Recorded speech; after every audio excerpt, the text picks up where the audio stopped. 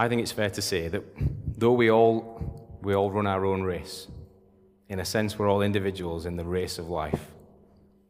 Even in our faith life, we all run our own race. So much of what we are able to do, so much of what we can achieve is done with the help of other people. Psalm 131, it's the last, Psalm 133 rather, it's the last psalm that we're going to look at. It celebrates unity. It's only a short psalm, so you can sort of soak it all in, and it's helpful to have it up there on the screen. It celebrates unity as something good and pleasant. So this, as far as I can figure out, was probably authored, the really clever scholars say, this was authored when David brought back the 12 tribes, when he became king over all of Israel. So there was this, so he either wrote it before or after to sort of commemorate and celebrate. And you can imagine this sort of had the appeal of national pride and identity and purpose. It had those sort of emotions running through it. But it was also sung as Israel, as the pilgrims, reached, we're going through the Psalms of Ascent, it was sung as these pilgrims reached the top of where they were headed, reached up towards the temple, got to the top of Mount Zion, reached wherever they were going. Two things that I think really help sort of us to, thousands of years after, sort of engage with how that would have felt. One of the things I read, very interesting, I think, about the Psalms of Ascent, is that the tempo increased as it went along. Have you seen the, I think it's the Icelandic or the Nordic clap? Have you seen when they do that? They do it in a bit in football. It starts off really slow, and then there's maybe one big brave dude who'll start it off, and then it sort of builds, and then there's loads of people joining. Well, the Psalms of Ascent, as they were sung on the way up, they reached this kind of crescendo as they got to the top. But not only was there this kind of crescendo in song, when you climb any mountain, when you get to the top, there's less and less space, isn't there? There's less and less room for people to be. So all these people are congregating, and you've got this incredible atmosphere as you get to the top, and this amazing sense of unity. Now, something that David mentions, and you can easily slip past this if you're not concentrating, it says that when that happens, it's good and pleasant. So you read, I read that over the first time. I thought, that's just two words that mean the same thing. But especially if you've got tots, you'll know this, and you're trying to get greens down them. What's good for you and what's pleasant can be completely different things.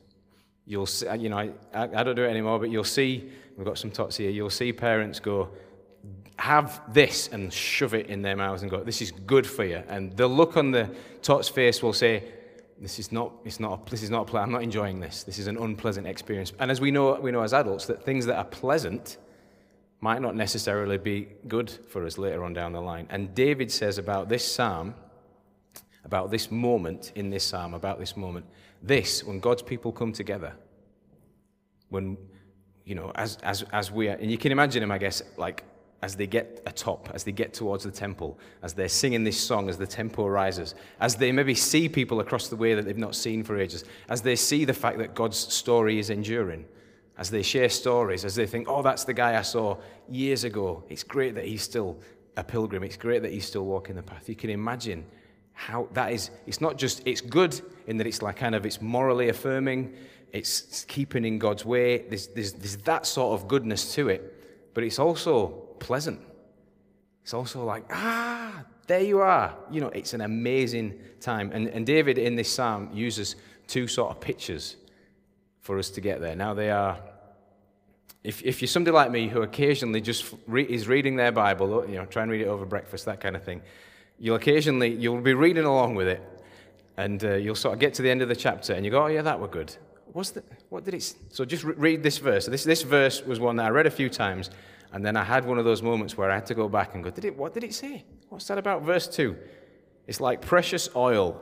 It's like precious oil. Yeah, when we all come together, it's really good. It's like precious oil. Poured on the head, running down the beard, running down Aaron's beard, down the collar of his robe. And I had that, so I read it a couple of weeks in advance, and I thought, that's a nice psalm. And then I got to the end of it, was there something about a sticky beard in this? Was there something about oil running down? Maybe I'm not supposed to be, it felt like it was a bit of a personal moment. It felt like it was not something I was supposed to be looking at or seeing. But it is. You see the way that it's written? It's like And this might just be my personal sensibilities, but I find the M&S Christmas ads a bit awkward. Do you know the ones that I'm talking about? I feel like they're flirting with me. I can't handle that sort of level of engagement. You know, when the food comes on and there's like all the chocolatey stuff dripping down, I'm already salivating. It's already awkward if there's people around. But then the sort of slightly, friendly, flirty voice comes on and it's like, this is not just food. This is and I'm like, oh, give me a break. I can't handle this sort of connection. I'm not ready for it. This psalm asks that level of intimacy from us. It asks that level of connection from us. Just don't let us away with it. It's like precious oil poured on the head, running down on the beard. And this like that bit, I'm like, I don't know if that makes me want to engage with this subject anymore. But if you're Hebrew, if you're Jewish, this is an amazing thing. You're really drawn into this. And where does it take us to? Where does it take our attention to? It's this lavish show. If you can read about what's actually going on here. If you read Exodus chapter 30, it tells you, it gives it in a bit of detail, this substance that's pouring down Aaron's beard, and it's a lot of stuff that's going down there. It's like some commentators describe it as like 40 liters. More conservative ones, can you imagine? That's like a drenching, isn't it? That's like a big deal. More conservative scholars say it's like 3 or 4 liters of this sort of stuff. Liquid myrrh, cinnamon, calamus, and cassia, which, as I sort of looked into what they were, they're just really very sugary things, like probably quite nice, and just loads of oil. It's like this luxurious, sweet, aromatic census feast pouring down Aaron's head. Why does it take us to this place? Why are we drawn over this like an M&S ad?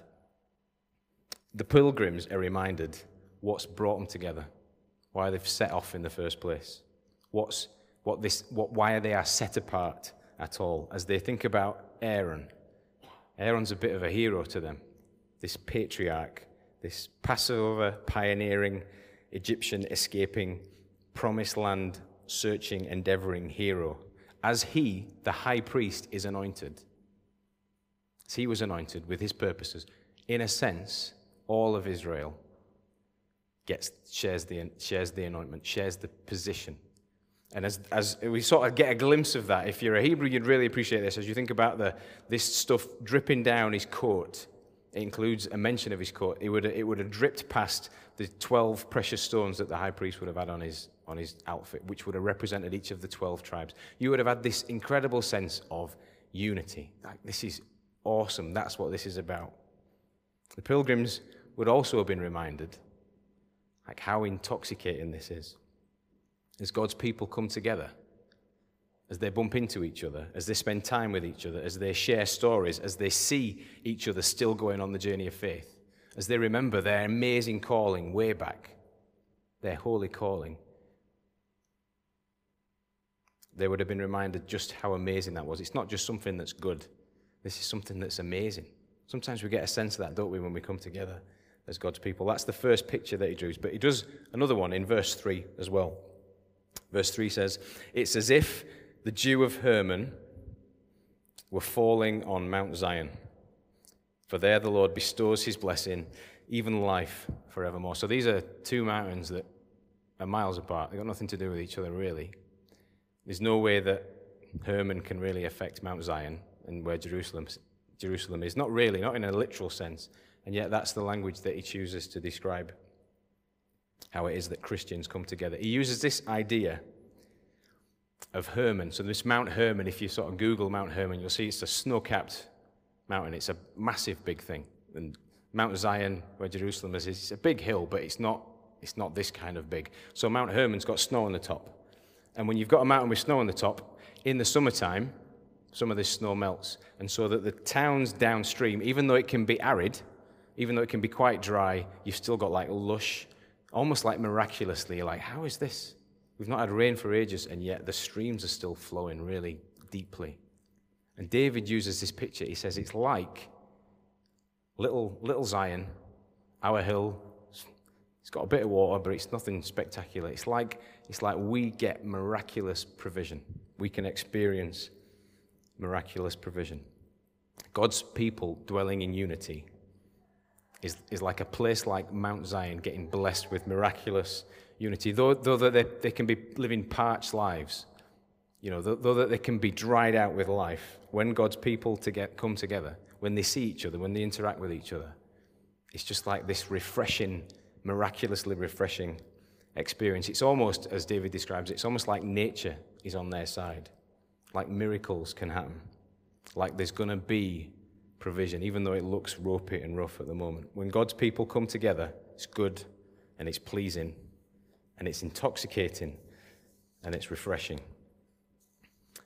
I think we're here in this moment today. I think it's important to make all these points because it's so easy today, especially today, in the world that we live in today. It's so ridiculously easy to think that we get everywhere that we get there on our own. Loads of the wisdom of the world heads us down this individualistic direction. Go your own way. It's all relative. Whatever makes you happy. There's so much wisdom, and of course there's some truth in that. But there's so much wisdom. There's so much of that wisdom that comes our way, even amongst people like me, even amongst Christian circles. Often the language we use, even some of the songs that we sing and some of the ways that we pray, suggests that this is all something that happens on your own. And yet, when we read God's word, we realize that that's not the ultimate reality of it. Of course, it's part of the story. Of course, we make personal confessions of faith. Of course, some of this journey we walk on our own. But there's so much more, and we know this, there's so much more to a journey through life, to a journey through faith, and stuff than we can do on our own. If you're kind of working this stuff through, or if you think, actually, I've been quite glad of the space through COVID, I'm enjoying life on my own, and I think I can just keep working it out. Listen to the words that Jesus uses in John 17. I think we've got them on the text. So this is Jesus praying for all believers. My prayer is not for them alone. And at that point, he's referring to the disciples who he was talking to. He says, I pray for those who will believe in me through their message. That's us. That's the people beyond the immediate story. That all of them may be one. Father, just as you are in me and I am in you, may they also be in us, so that the world may believe that you have sent me. I have given them the glory that you gave me, that they may be one as we are one. This is really, I think, really profound information that we're hearing here from Jesus about the way that life works, about what it is to be a Christian, about what it is to exist and do the faith walk, even today. I in them and you in me, so that they may be brought to complete unity. Then the world will know that you sent me and have loved them even as you have loved me. Well, the context for this, the backdrop to this is Jesus dies the next day, I think. Jesus sees the cross before him, and he looks back on these disciples and this Christian movement that he started and like loves them, and he sees like the fury that's coming their way. He sees how this will pan out. He sees what it's been for him. He sees what it's going to be like for them. And what does he pray for them? What does he say to his Father? He says, they're going to need to know unity like they've never had it before. They're going to need to know unity like we know unity. They're going to need to know unity. And the picture develops beyond that. It's not. He doesn't just finish there where he says they're going to need to know the kind of unity that we have. He says almost, you can read into it, they're going to need to feel wrapped up in the kind of unity that we have. And as that unity exists, they're going to see, I think this is the amazing thing, the world is going to see the work of God in them. Part of God's glory passed down is going to be seen in them. It's amazing. It's ridiculous. But when Paul talks about it, he talks about the idea of a body that is able to move and as Christ functions as the head, and it all begins to work as each individual bit does its part. That's what the faith walk is like. It's revealed.